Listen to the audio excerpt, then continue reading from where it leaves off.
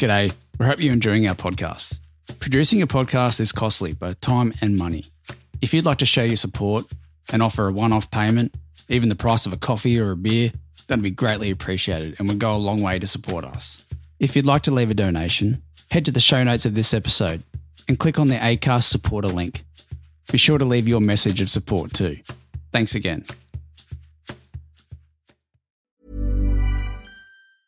I'm Sandra, and I'm just the professional your small business was looking for. But you didn't hire me because you didn't use LinkedIn Jobs. LinkedIn has professionals you can't find anywhere else, including those who aren't actively looking for a new job, but might be open to the perfect role, like me.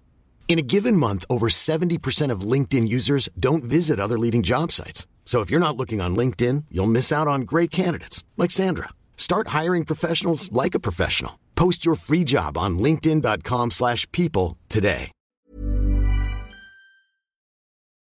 The thoughts and opinions shared in this podcast are just that. It's up to the listener to decide what is true and what is not true. This podcast contains coarse language, references to violence, sexual abuse and murder, and may not be suitable for everyone. Discretion is advised. Previously, on Who Killed Leanne Holland.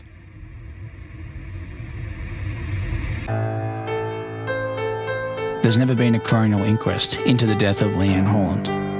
If a coroner finds that Graham Stafford is the killer, so be it. Is it possible that Graham Stafford's the murderer? Yes, of course, that's possible. Have I seen any evidence to demonstrate that? No, I haven't. Police stated that she had changed her dress to the floral skirt before being killed, and the ownership of that skirt was never determined. There's some things that cause concern for me, such as the drive to Arthur Power's house that Wednesday morning. Although it doesn't really prove anything, it just puts him in that general area. In 2016, as you know, the police review report was illegally and unlawfully leaked to a commercial television station which used it for commercial purposes. And Channel 7 gave you a look at the review, didn't they? Having seen it now, I think that even more so, that just the way they have sort of tortured the evidence to try and continue this fiction that Graham Stafford murdered Leanne Holland on the Monday in the house. A 610 Media production. This is Who Killed Leanne Holland. Chapter 9. Media Storm.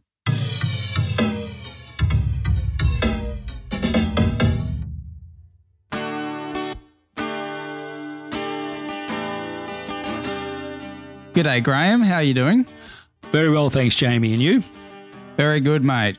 Anyway, this is Chapter 9 of Who Killed Leanne Holland, Media Storm. The media interest in the murder of Leanne Holland has continued unabated since September 1991, despite the fact Graham Stafford was convicted in 1992 and remained in prison until 2006. The case has been covered extensively by television media. There have been numerous newspaper articles by the Sunday Mail, the Australian, the Weekend Australian, the Courier Mail, and other newspapers. The most recent article was in 2019. TV channels 2, 7, 9 and 10 all ran current affairs stories on the matter. It was the subject of a 3-part program by the ABC's Australian Story. The book Who Killed Leanne Holland was published in 2005 and it covers the case in detail. Well-known Australian author Robin Bowles wrote about the case in her book Rough Justice. In this chapter, we have the pleasure of speaking with journalists Greg Carey, Daryl Giles, Caitlin Shea and Robin Bowles. So we have some feedback, Graham. Yes, Jamie, we do. Before we get into that, though, I thought the listeners may be interested in what is coming up in future chapters. In 2 weeks' time, we talked to 2 criminologists to obtain an insight, a profile, if you like, of the type of person it takes to commit such a brutal crime as this. And following on from there, we discussed the alternate suspects in depth. Those men we believe more likely to have murdered Leanne Holland. And there is just so much information to share regarding those suspects. Now, the Queensland Police will tell you they have eliminated all 3 of these people from the investigation. That's okay. We want to see how they eliminated them, though, but that is causing a problem. They won't share. Another valid reason to hold a coronial inquest and put all 3 suspects under the microscope. And now let's discuss some feedback we've had. an email from a listener in Thailand. Great podcast. Love from an avid listener in Bangkok, Carissa Nima. Thank you, Carissa. Yeah, thank you, Carissa, all the way from Bangkok. I received a query from a listener seeking clarification regarding the comment I made at the end of Chapter 7 about the indemnity against prosecution for a police officer. They wanted some further information. In 2010, when I made the submission to the Queensland Police, I believed there was evidence to support charges of perjury and conspiracy to pervert the course of justice against 2 police officers arising out of the trial of Graham Stafford. I believed then and believe now that there was sufficient evidence to support charges against the officers, with or without admissions by them during interview. A conviction would bring lengthy jail time. I have to tell you, my submission was not well received. I was approaching the Queensland Police to tell them I was concerned there had been a miscarriage of justice. The wrong person had been charged and the killer of Leanne Holland was still at large and needed to be brought to justice. Pretty much exactly what I did in 1992 when I approached the detective who arrested Sean McFedrin. However, I believe I was perceived as questioning their honesty and professionalism. I do not know what happened about that submission, but obviously no police officer has been charged. We'll have to see what the review said about it. Anyway, moving on. Graham, I've got a review to read on Apple Podcast that someone posted. Okay. It's titled Leanne's Mother. Awesome podcast, but where is Leanne's mother? Why is she never mentioned? She left the family when Leanne was about 1 year old and moved to New South Wales and never had any contact with the family after that. Okay. End of story. Last chapter, chapter 8, Joe had mentioned that he hadn't seen anything that proved in the review or, in his time working on this case that Graham Stafford is guilty. Doesn't mean that he's not guilty, but he hasn't seen anything significant to point that way. Right. But he did say if something was to come to light that did prove it, well, so be it. And you've mentioned that to me as well, that if a coronial inquest, determined that Graham Stafford was the killer, so be it. Sure. Have you thought about what you would do or what would happen if someone was to prove that? Would that be a hard pill to swallow for you? Yes, it would. Mainly because I don't believe that he is the killer. I don't believe the evidence supports that he is the killer. And therefore, I believe other people are the offenders. We've been down that track once already. When the police review was finished and they announced that Graham Stafford was the offender, pretty much I felt then what I expect I would feel if a coroner came out and said the same thing. But Jamie, it's all about evidence, mate. We've talked about this a lot. And as far as I'm concerned, you just follow the evidence wherever it takes you. And like Joe, I have not seen evidence which supports Graham Stafford as the killer. It's all about the evidence, mate. Very well. This next email is from a listener with a police background, in fact, a police forensic background, and he is accredited as an expert by the Australian Field Forensic Board. He has some 30 years' experience as a forensic investigator with an Australian police force. We did ask him to come on the program, but he was concerned at possible pushback from his previous employer, so we have suppressed his details. He queried the tyre evidence and was concerned with the term identical being used without apparent context. He went on to ask, were the tyre impressions identical because A, they appear to be the same tread pattern as a tyre on the suspect's car, or B, because not only do they have the same tread pattern, but there was some unique characteristics such as a random cut or damage. Well, we can say categorically A, that they were identical because they were the same tread pattern, but there was no random cut or damage. Now, the police officer who conducted the examination of the tyres was what was called a crime scenes officer. He did have a science degree in physics. He had some 6 years as a police officer, but no stated tyre comparison experience. And if he did have that experience, it was not given at the trial. Now, you may recall that to compare these items, photographs were taken of the impressions at the crime scene and enlarged to actual size. The tyres on Graham Stafford's car were then inked and rolled onto paper, and that was transferred to a clear plastic sheet, and it's called an overlay. You slide that sheet over the photographs found at the scene, and you can compare them. So at the trial, the prosecutor said to the CSO, "Were you able to look at the tracks in the soil and the inked impressions and come to any opinion?" And he replied, "Yes, I found they were similar in shape and tread pattern." Question: were there any differences? No, I could not find any differences. Well, the inference there, of course, is that they were identical. The witness went on to say that when you slid the overlay over the photographs, the diagonal lines of the tyres running in a vertical line matched up, and the horizontal lines also matched up. When the trial judge summed up in relation to the tyre evidence, he mentioned it on some 18 occasions, and he had this to say: "The Crown has proved that the tyre marks found at the scene are tyre marks similar to two of the tyres upon the car." And later, "That is not an end to it, because you might be satisfied, at least beyond reasonable doubt, that there were a set of tracks that were a combination of two tyres that were identical with his car."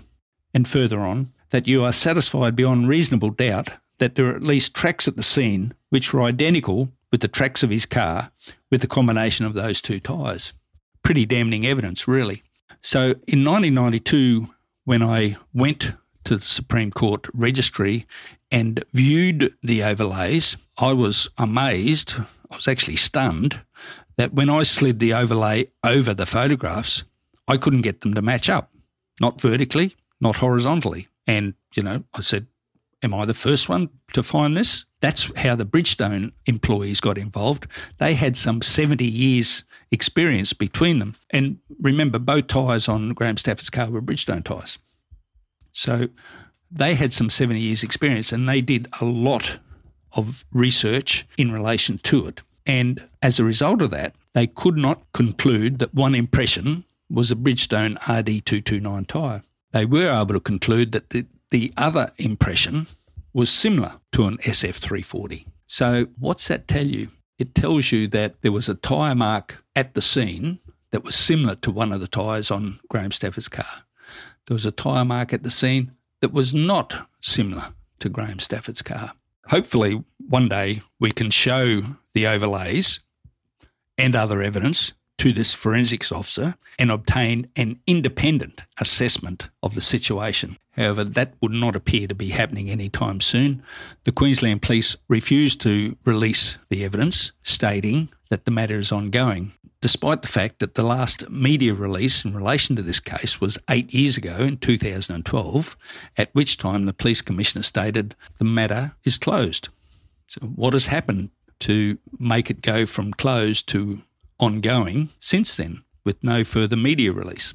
Thanks for your feedback, and hopefully we can talk further in the future.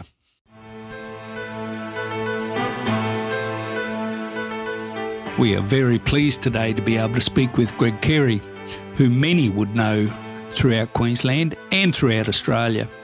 Before leaving radio at the end of 2013, Greg was widely recognised as one of Queensland's most respected broadcasters.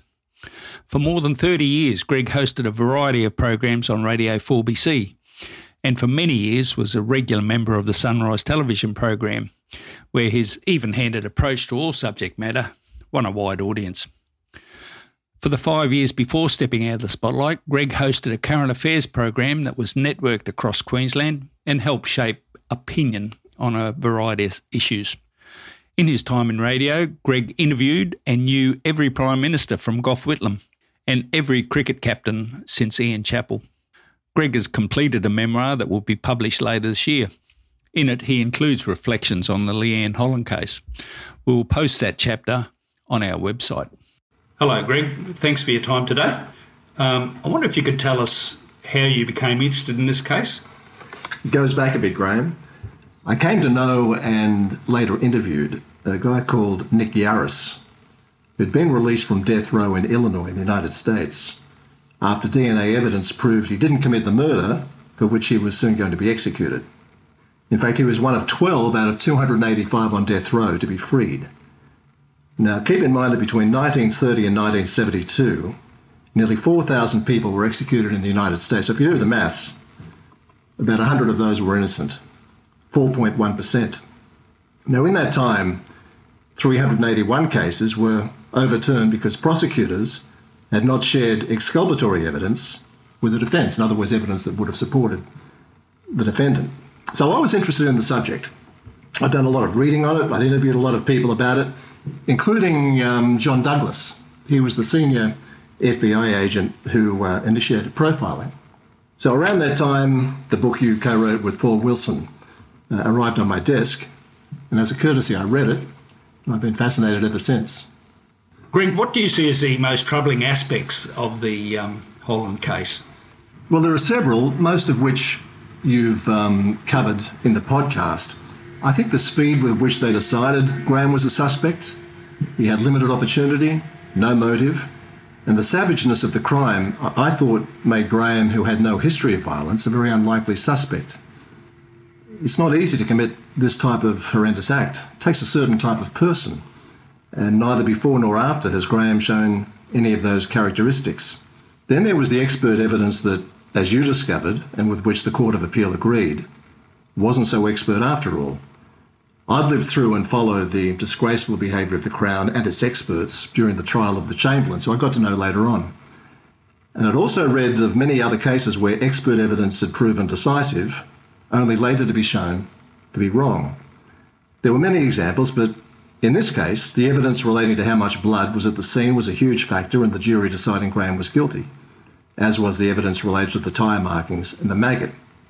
I was also struck by what seemed to me to be the curious logic of the original appeals court, which rejected Graham's appeal on the basis that even though various aspects of the original evidence was now in doubt, and even though new evidence strongly supported Graham, it would nonetheless still be open for a jury to find Graham guilty, that the murder might have happened in a different way, even a different timeline, than that advanced by the prosecution. Now, I'm not a lawyer, but that always baffled me. The Crown argued that a set of circumstantial events pointed to Graham as the killer. But if those circumstances change, and they did, then their scenario surely crumbles along with it. Otherwise, the logic is, we don't know how he did it, we don't know where he did it, we don't know why he did it, but we know that he did it. The idea that the jury might still have found him guilty was also wrong, because we know the foreman of the jury was incensed about what they'd been told and what they hadn't been told. The Court of Appeal didn't know that, and can't act on what jury members thought anyway. But we know because the foreman of the jury, Peter Hobbs, told us. Now, in his judgment that the verdict should be quashed, Justice Patrick Keane, who now sits on the High Court of Australia, said this. Now, this is an actor's voice, but they're the words of Justice Keane.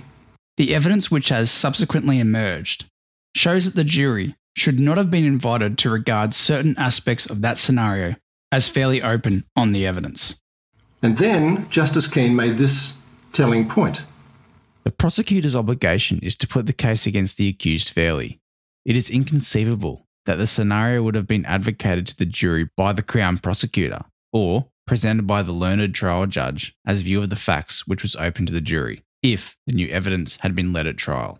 There was even at the start, to me, a compelling lack of logic about the Crown case. They argued that Graham killed Leanne and carried her down the front stairs in full view of neighbours, right? And patrons across the road. He then placed the body in the boot of the car, and whilst it was still there, used the car to go shopping with Melissa. That just sounds incredible to me. Now, this is where common sense, logic and expert evidence collide. These were hot days. At trial, Dr. Rosemary Ashford said that with a small body wrapped tight, there would be no odour in the boot. Yet Dr. Asford, the distinguished director of the John Tong Centre for Forensic Science, said there would be most certainly an odour, and that the body size had nothing to do with it. Now, that evidence alone must cast doubt on the Crown case because it makes virtually impossible the scenario that they were suggesting. The jury never heard that information, but the Court of Appeal did. In fact, in her judgment to acquit Graham, the now Chief Justice in Queensland, Catherine Holmes, made another common sense and logical point that had long worried me. This is an actor but they are Justice Holmes' words. Mr. Stafford also showed extraordinary competence in managing a brutal murder without leaving evidence of it on his clothing or shoes, which was seized by the police. Mr. Freeney, a forensic scientist, and Dr. Ashby, a pathologist, said that there would be impact splatter from the blows to the girl's head. Mr. Freeney described it as massive splashing. Melissa Holland's evidence, consistent with Mr. Stafford's, is that he was wearing Broncos shorts when she left for work that morning and was wearing them still when she arrived home in the evening. There was no obvious staining on them, nor on the Reebok shoes that Mr. Stafford wore. No human blood was found in the interior of Mr. Stafford's vehicle, particularly the driver's seat or the steering wheel. The evidence was that Mr. Stafford had always had a normal and affable relationship with Leanne. The sudden killing of the girl, with indicia of sadism, with no clue to be found in Mr. Stafford's previous blameless and unremarkable history, and no suggested motive, seems, although not impossible, unlikely. Justice Holmes then said what I had long thought, and again, these are her words. In my view, a jury presented with the Crown case as it now stands would experience a reasonable doubt as to Mr. Stafford's guilt. I would enter a verdict of acquittal. And that pretty much sums up my thinking throughout. Greg, you got to know Peter Hobbs quite well, didn't you? I did, Graham, and it was very interesting actually, because when we started talking about the case on my radio program, we were getting a large amount of feedback. People were interested. And one day I had a call from a Peter. Didn't know who he was, but just Peter rang up and he was very angry. He'd heard you, or he'd heard Paul, or he'd heard about the case. And he said, I'm hearing a lot about what the jury would have done and what the jury might have done. He said, well, I was the foreman of the jury. Now, in that case, alarm bells started to ring for me, because you're not allowed to put jurors on the air. Certainly you're not allowed to ask for jurors to come on the air. John Laws did that once and got himself into a bundle of trouble. You're not allowed to do it. The law is very strict about that, and I knew the law. So I straight away curtailed the conversation. I told Peter I'd ring him off the air, which I did. We confirmed that he was indeed the foreman of the jury. And then we had to find a way for him to be able to come on the air and say certain things. So I spoke to our legal people, and they advised a very narrow area of questioning. We could ask Peter what he thought about certain things, not specifically about what was happening in the jury room, and he certainly couldn't say what other jury members were thinking. But it's enough to know that Peter, who passed away last year, he was very angry about what he'd heard. Peter was keen to put on the record that what he was thinking was not what others were saying he was thinking. The interesting thing with Peter is we became very good friends, and we talked every week until his passing, and he became very friendly with Graham. So here was the man who was on the foreman of the jury that convicted Graham, and yet in latter years he and Graham were very friendly. Interesting. Interesting situation indeed. Yeah. Greg, I'm firmly of the opinion that you forced Bob Atkinson, then Police Commissioner, to hold a review into the investigation. Is that how you remember it? I wouldn't have said that. I always respected Commissioner Atkinson enormously. I think he's a really good man, and I know a lot of people and have dear friends who are in the police force, and they respect him enormously. So I have nothing but respect for the Commissioner. I certainly did question him about that, and he knew I was very interested in this case. And I was a bit dogged about this idea of a review. And at one stage, Commissioner Atkinson did say it would be transparent, which sadly it hasn't turned out to be. Now he's no longer the Commissioner. There have been two since him. So I don't know exactly what's happened there, but I don't think it's played out exactly how he would have wanted. But yeah, I played a role in that, most certainly. That's right. I recall he said the review would be transparent, accountable, and open to all. And sadly, it's none of those things, is it? No, it's most concerning. I think it's concerning, ironically, for the police as well as Graham, obviously, and everybody else. I would have thought a transparent review would have answered many of the questions that you've been raising for a very long time, and in which many other people are now interested and have been for many years. And that the review, which was meant to be transparent and open to all, was released to a media outlet I didn't think sat well at all with the original aim of Commissioner Atkinson.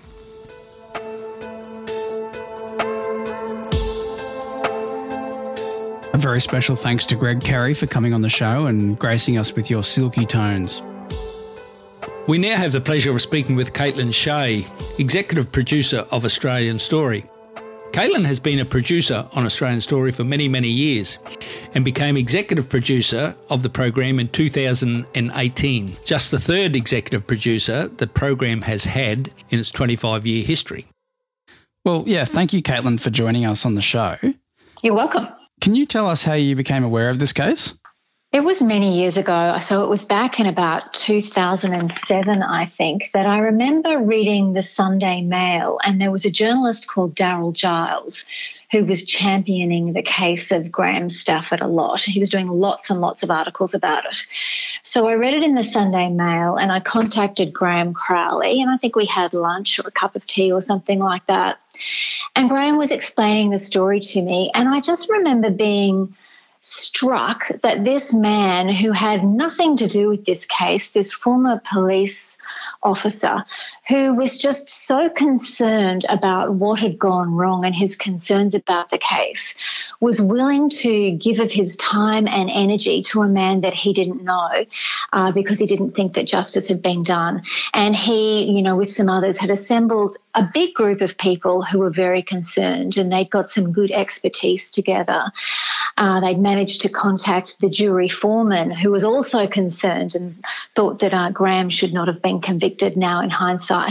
So I think I was just struck by Graham Crowley's fairness and balance and independence about it all, but also his commitment to the cause and to see justice occur in this case.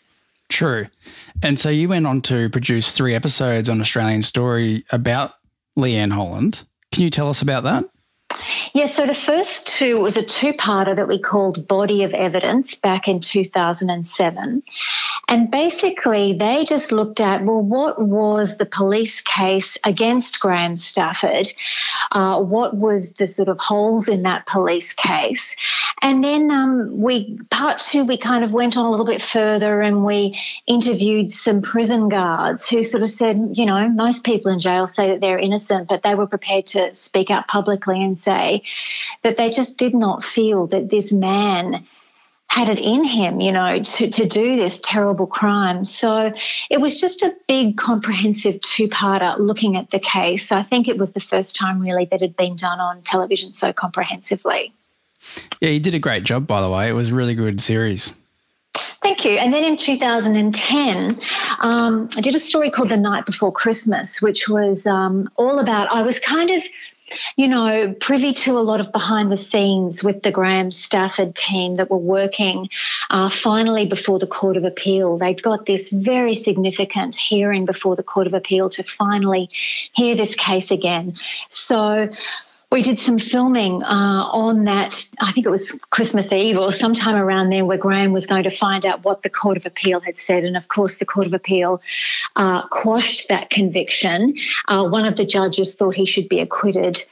The other 2 judges thought that there should be a retrial. So that then, because the conviction had been quashed, that allowed Graham Stafford to be able to be interviewed for the first time. So in that story, we then looked at the story, I guess, from Graham Stafford's perspective. We'd heard it from everybody else's perspective. This was now him telling his story and what it had been like for him. And, me putting to him that very hard question, did you kill Leanne Holland? Yeah.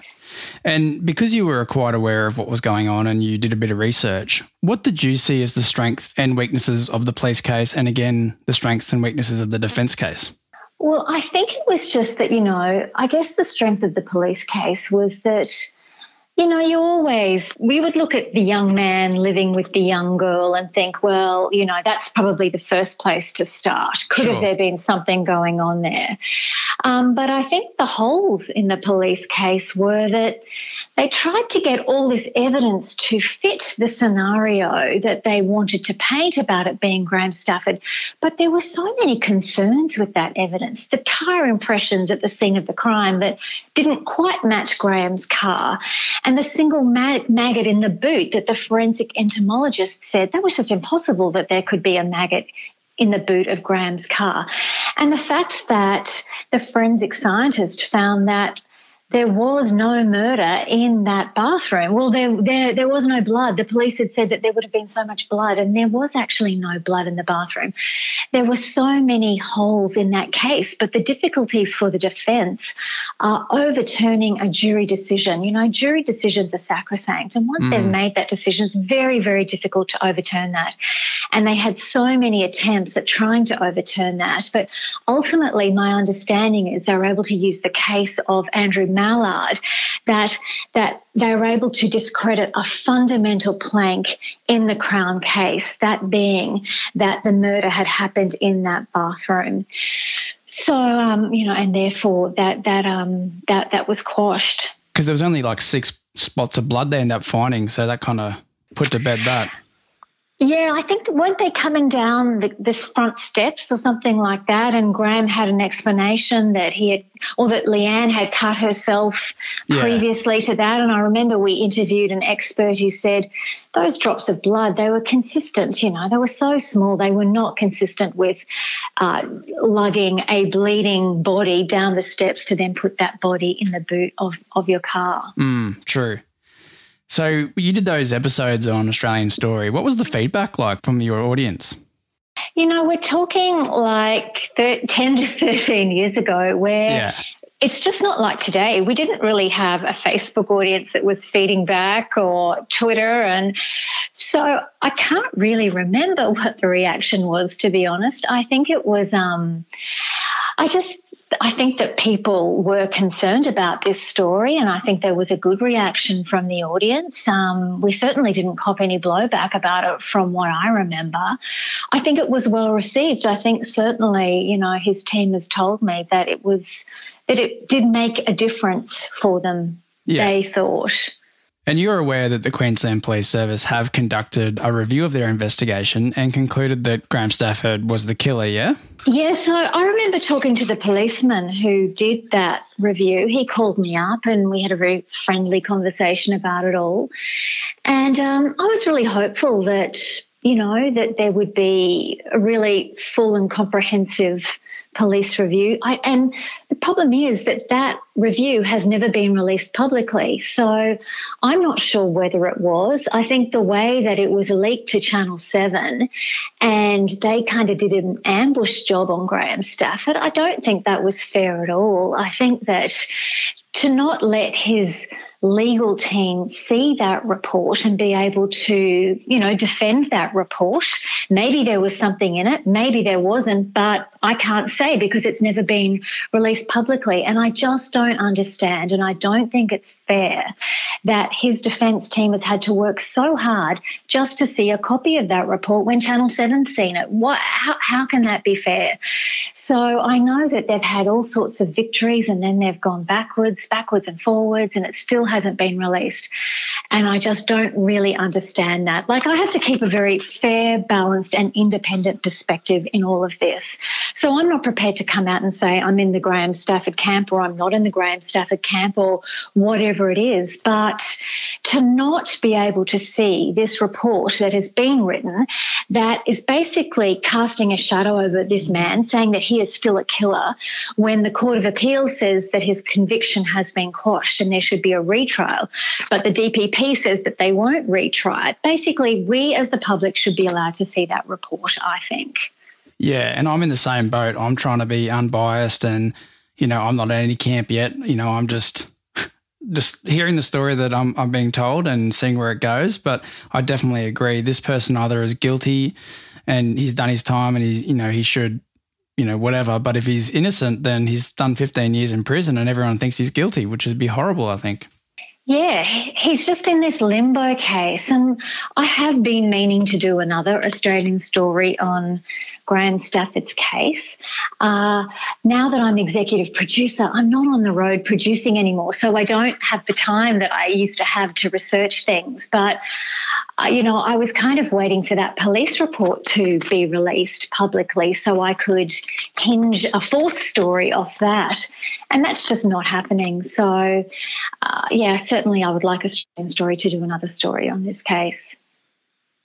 What's the sort of reaction you've had from your audience to your podcast?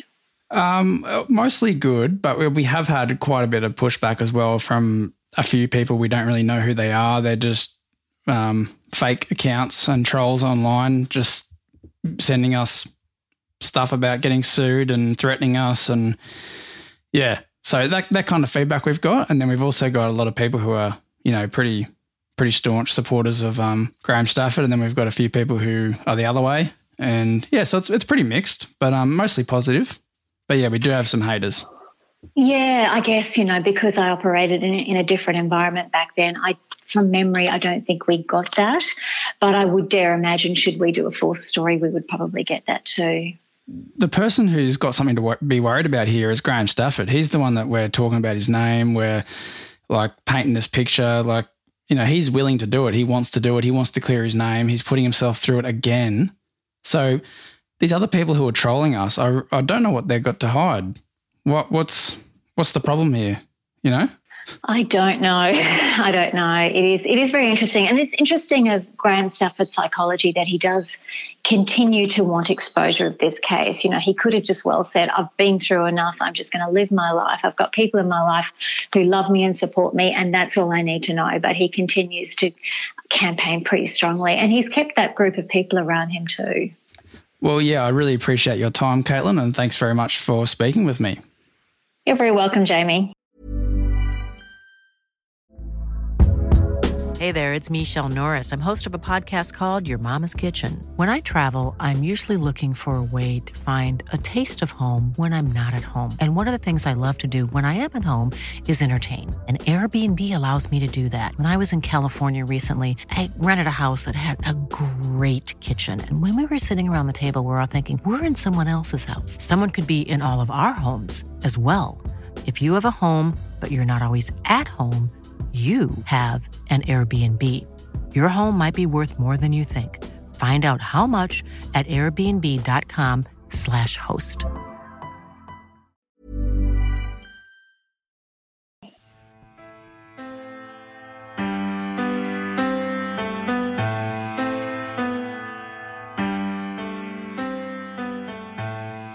We're also very pleased to be able to speak with Robin Bowles today. Many people would recognise her. She's widely recognised as Australia's foremost true crime writer. She's written 15 true crime books, including Dead Centre, Into the Darkness, Death on the Derwent. And she's also written about the Leanne Holland murder. And we're pleased to be able to speak with her. Thanks for your time today, Robin. My pleasure. I know you're well across the Holland murder case, but you wrote, you've written many books, in fact, haven't you? About 15 odd? Yes, that's right, about murder and mayhem, yes. Murder and mayhem, yeah, all on true crime. And you wrote a book called Rough Justice. That's right. And in that you mentioned, I think you devoted a chapter to the Holland murder. Is that the case? Yes, I did.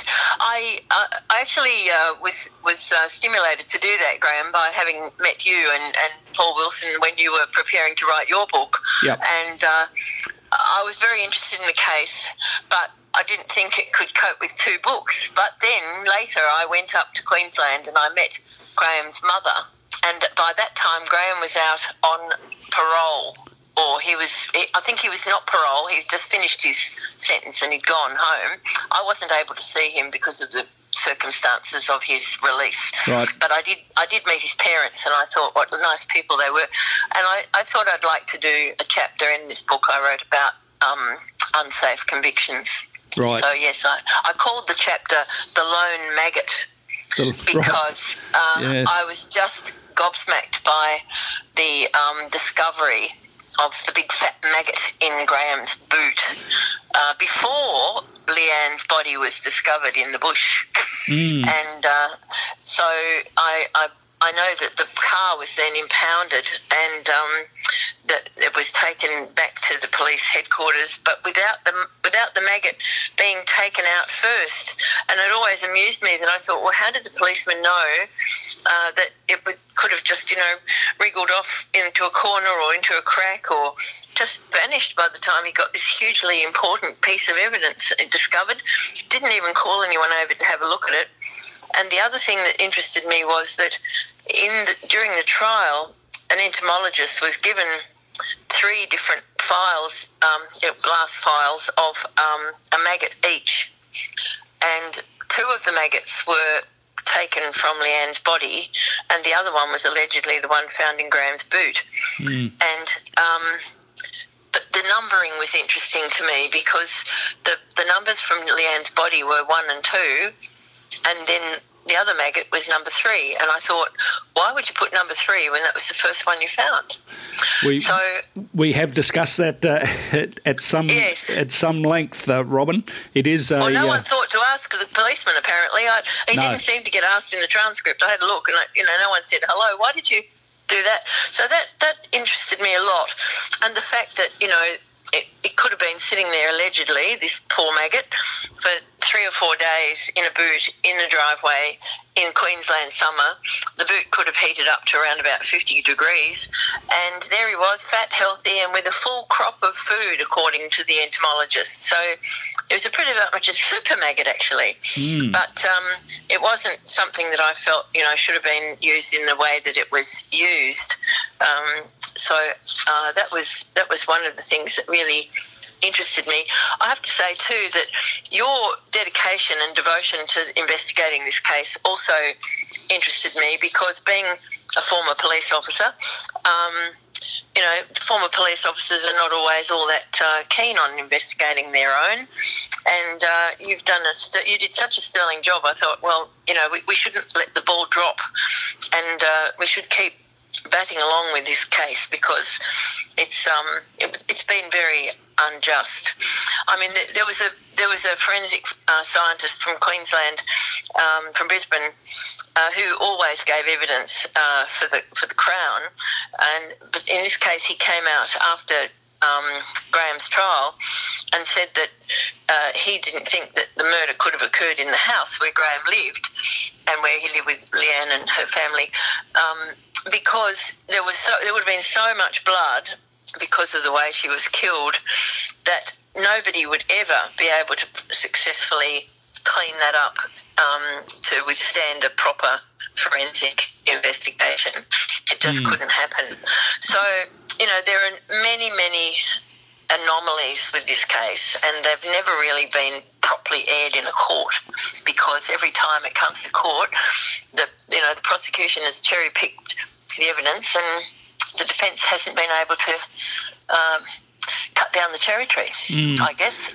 Yeah, that's probably a fair summary. I mean, there was this longitudinal study done by a couple of criminologists a few years ago, which I'm always quite interested in. I refer to it quite often.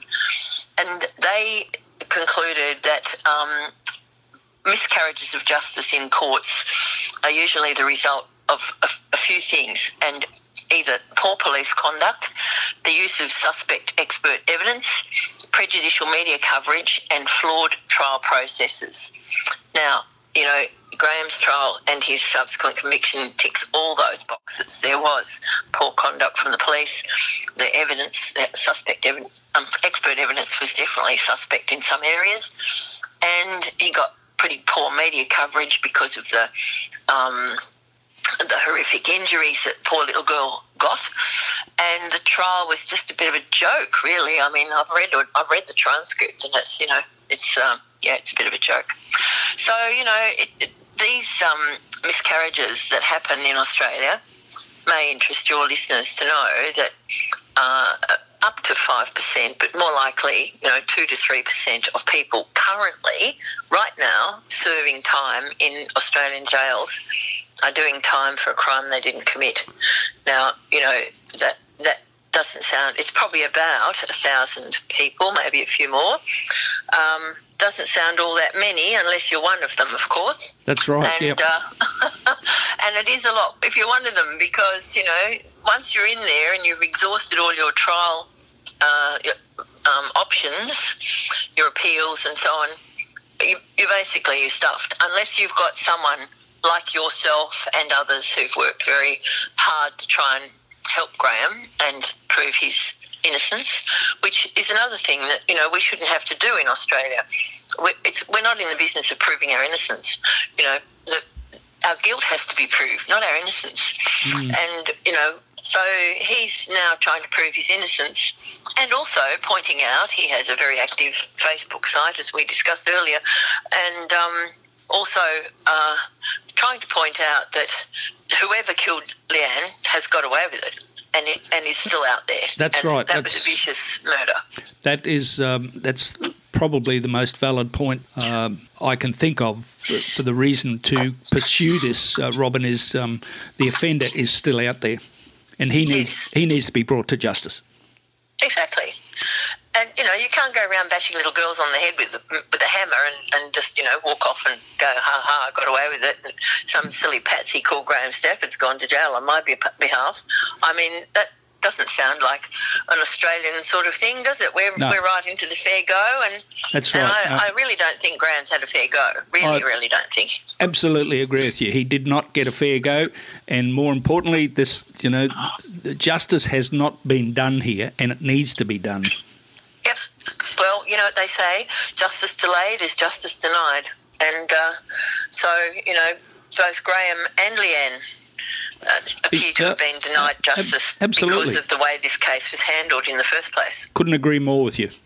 Yes, well, you've done a lot of work to try and demonstrate that. And, you know, I'm very impressed and pleased to know you as a colleague, because I think, you know, you've really worked hard to try and highlight the issues. And Graham was in Melbourne recently, and he and Jack actually came and had dinner with us, and it was lovely to catch up with him. And he's such a nice person.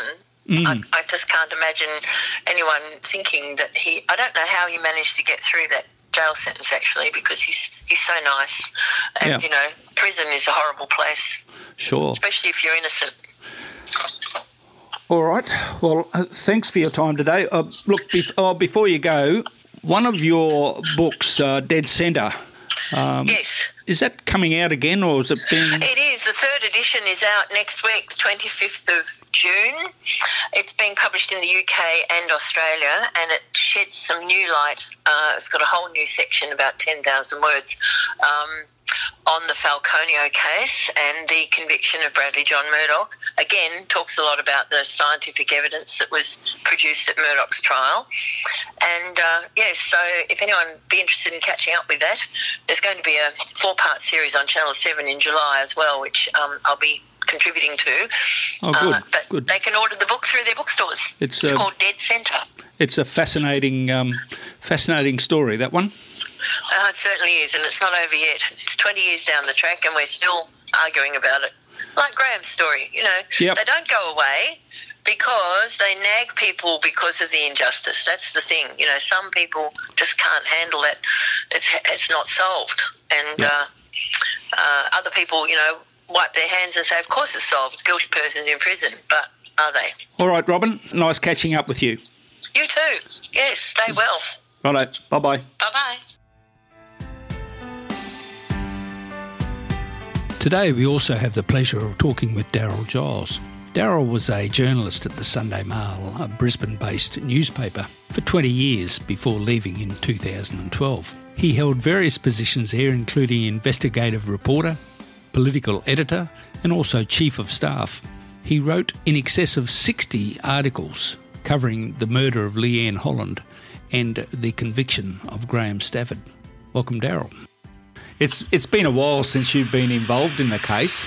Yeah, I mean, I still follow it pretty closely, but and you don't forget too many things, just little bits around the edges, as I mentioned earlier. But yeah, all right.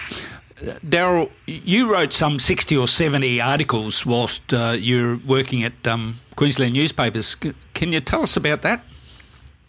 Yeah, certainly a case came to my attention about 94, 95, and right from the outset it looked such a fascinating case, and that this guy, Graham Stafford, might have been wrongly convicted. The evidence that was there from the outset looked a little sus, and being an investigative journalist at the time, it really sort of tickled my fancy, and I started delving deeper into it, and it didn't take long before it became obvious that there were a lot of discrepancies in the police case against him. Yeah, that became fairly obvious, didn't it, very early on? That's right. You read the evidence in court, and you think, okay, on the surface you might think there's enough to convict a person, but when you start digging deeper and look at some of the statements from witnesses and in fact the people they didn't interview that could have been key witnesses, and then investigate what happened really behind the scenes, it became pretty clear that Stafford didn't have the opportunity, the time, the motive, anything at all to commit a pretty horrendous murder. That's right. Did you manage to speak to any police while you were investigating these stories? Look, I had a lot of contacts within Queensland Police at the time, and surprisingly, a lot of them didn't want to talk about it. They either had opinions on the case, others were towed the line of the homicide squad, and at the time, I think when we were looking at it, there'd been 6 or 7 murder cases out in the west, 2 or 3 in Ipswich alone, and right from the commissioner down, there was an order that they had to start solving these crimes. Many of them had been unsolved up to that point, and I think there was a lot of pressure on the police at the time just to get someone behind bars for a murder. And in this case, some police believed maybe they didn't follow the right paths on homicide investigations, where you get the evidence and then try to pin it on someone. I think in this case they got the person first and then tried to build a case around him. And we looked at so many aspects of that where Stafford had perfectly good excuses, or not excuses, but explanations for everything in terms of timing, where he was on the day, sightings. There were perfectly believable explanations for these, but the police had already formed a view that this guy was good for it, and they ignored anything which might cloud their case, and just went hard for the bits around the edges which might have pointed towards him, and they tried to build a case around these bits of evidence, which I think compared to the stuff that could have shown that he was innocent, put some doubt on the whole case. And as we sort of delved deeper into it and looked at the real key points of the case, they just seemed to have ignored some really obvious points which stood out to me in those early days, and that's why I sort of got into it. Yeah, that's right. I saw a lot of stuff that was ignored and missed and just not used. But you made some pretty startling discoveries while you were investigating this case, didn't you? That's right. And if I just go back to a couple of those points, there were 2 key things right at the start that made me think, well, this guy just could not have done it. Stafford was a non-smoker, and the evidence was clear that the murder victim, Leanne Holland, had been burnt with cigarettes and a lighter. The killer had inflicted these pretty savage, nasty burns on her body. Now, Stafford being a non-smoker, and I'm myself a non-smoker, and to anyone in that category, the thought of actually smoking, buying a packet of cigarettes just for that purpose, having a cigarette, lighting it up, going through all that process is unfathomable. You don't do that sort of thing as a non-smoker, and that right from the outset should have set the alarm bells ringing, because the police found a lighter beside the body, which has obviously been discarded by the killer, and tried to suggest that Stafford had done this. Now, that was one thing. thing that it confused me right from the outset. The other was the police case was that the body was that Leanne was killed on the Monday morning. The body was put in the boot of his car at that point, 10 o'clock or so on a Monday morning, and not dumped for 2 days later. Now, he went shopping with Leanne's older sister, who he is engaged to, Melissa, that Monday afternoon, supposedly with the body in the boot of the car. That again is just unbelievable that someone would risk your then girlfriend, wife-to-be, would open the boot to put the shopping in the back of the car. Any reason that they go out in this car for possibly an hour or two with the body in the boot there, and he shows no signs of nerves, concern or anything, and to the point that he said that he would have put the shopping in the boot. Melissa had put it in the car. It beggars belief. Those two things alone had me sus right from the outset. Well, that's right. He didn't stop her. She agreed that she could have put the shopping in the boot if she'd wanted to. But then they went driving on Tuesday afternoon looking for Leanne and went to the police station with Leanne in the boot allegedly as well, which was, pretty ballsy stuff, really. Exactly, and this is a guy who had never been in trouble with the police at any point in his life, not so much as a speeding fine, total clean skin in terms of criminal offending, and to suggest that he would be driving around for 2 days with a body in the boot of his car with his wife-to-be sitting in the front seat is just ridiculous. And that sort of goes to that next point you were talking about. Some of the incredible evidence we uncovered in that investigation was the maggot in the boot. And this is one of the key things that police relied on to convict Stafford, was that a maggot that was supposedly found in the boot of his car, one lone maggot, came off Leanne Holland's body. And there was always the confusion in the court case where the maggot, which had been found on the Thursday in the car, supposedly came from a body that was the maggot was found on the Wednesday and supposedly came from a body which was found the next day. These two facts did not add up, and our investigations at the time led us to an entomologist, this expert in studying insects and forensic entomology especially, and this guy Russell Luke, he was hired by police. He was an expert in the field, and he was asked to review their evidence regarding the maggot. And I tracked him down to, he was then, when I got him, he was working for the defence in Darwin, and he revealed that he had written a special report for police about the maggot in the boot, and his report revealed that the maggot could not have come off Leanne Holland's body, that this lone maggot was healthy, had been eating, was fat, was bigger than the maggots on Leanne's body, yet had supposedly been in this boot for 2 to 3 days with no food source whatsoever.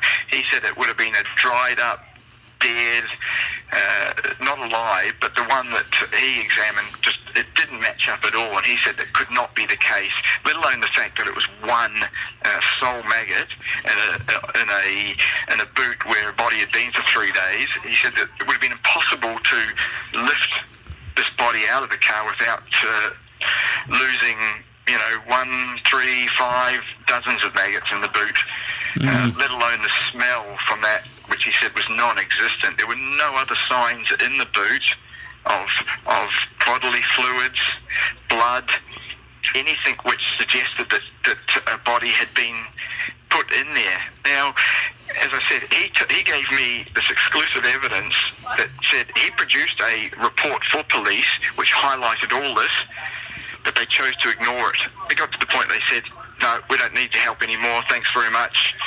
He was paid for his work, but he was never called upon.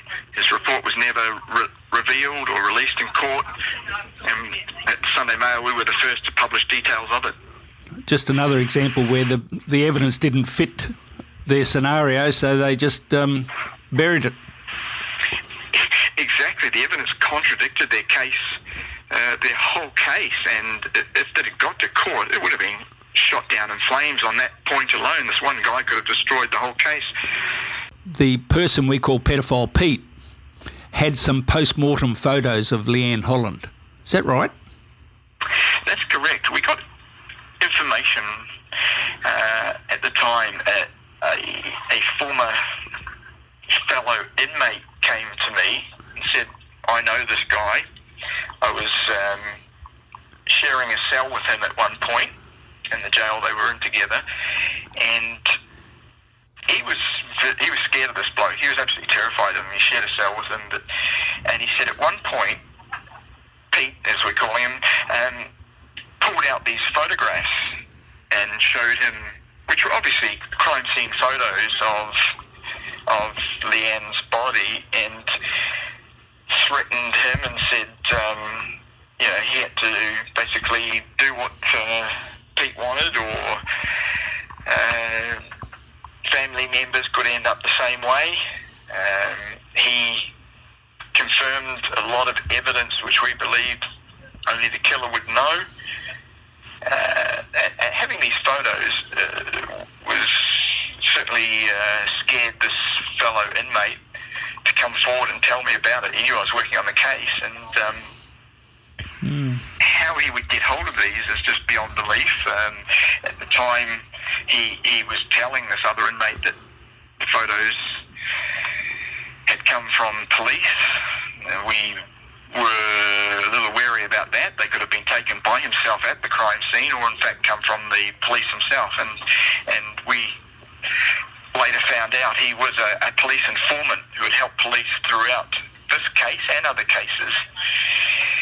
And I had a corrective services insider tell me that our pedophile Pete was in fact kept in contact with the detectives who worked on the Leanne Holland case for many years, and that they used to take him outside jail on weekends. They took him to a funeral, they took him drinking on Friday afternoons, gave him a free pass for the weekend.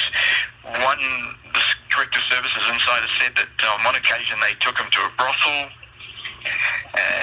That they basically looked after this guy who was serving a long sentence for a horrific sex crime, yet seemed to have mates on the inside who looked after him at weekends and took him outside. And I was showing records of something like about 6 weekends over a 9-week stretch where he was out with these detectives on these weekends, which is just hard to believe that anyone would be given that sort of assistance by police.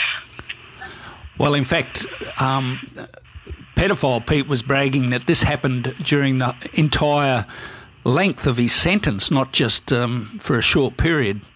But the records you were showing didn't go over the entire period of his sentence, did they? No, the records was just a select period of pretty intense travel in and out of the jail.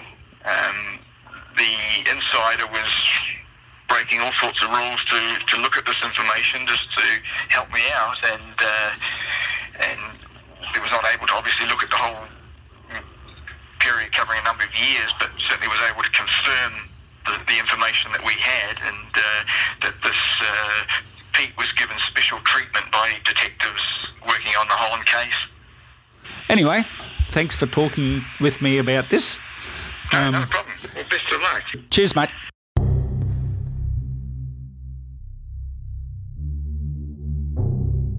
And that's it for Chapter 9. Thanks so much for listening. Join us again next fortnight for Chapter 10 of Profiler's Dream. We have some more information regarding the clothing that Leanne was found in, and a lead on that old white ambulance that was sighted at the location where Leanne's body was found. A special thanks to our guests for this episode, Caitlin Shea, Daryl Giles, Robin Bowles, and Greg Carey. Cheers. I would also like to thank a few companies that support me: Audio Technica Australia, Yamaha Music Australia, Zoom, Isotope, and Sound Theory. Who Killed Leanne Holland is a 610 Media production. This episode was written and fact-checked by Graham Crowley. It was recorded, edited, and theme song by Jamie Pultz. It was mixed and mastered by Alex Rottier at Paperbark Studios. The music for this episode was entirely produced by Bubba Beats, and you can find him on SoundCloud or Instagram or Spotify. Just look for @Bubba Beats. If you like any of the sounds that you hear and you are a podcaster looking to make a true crime podcast, then you can purchase his sounds. All the links will be in the show notes. You can follow us on Facebook and Instagram at Who Killed Leanne Holland and also at 610 Media Group. Also head to our websites and you can read our blogs and see pictures at whokilledleanneholland.com and 610mediagroup.com. And please, if you're enjoying the show, share us with your friends and don't forget to rate and review us. It does help.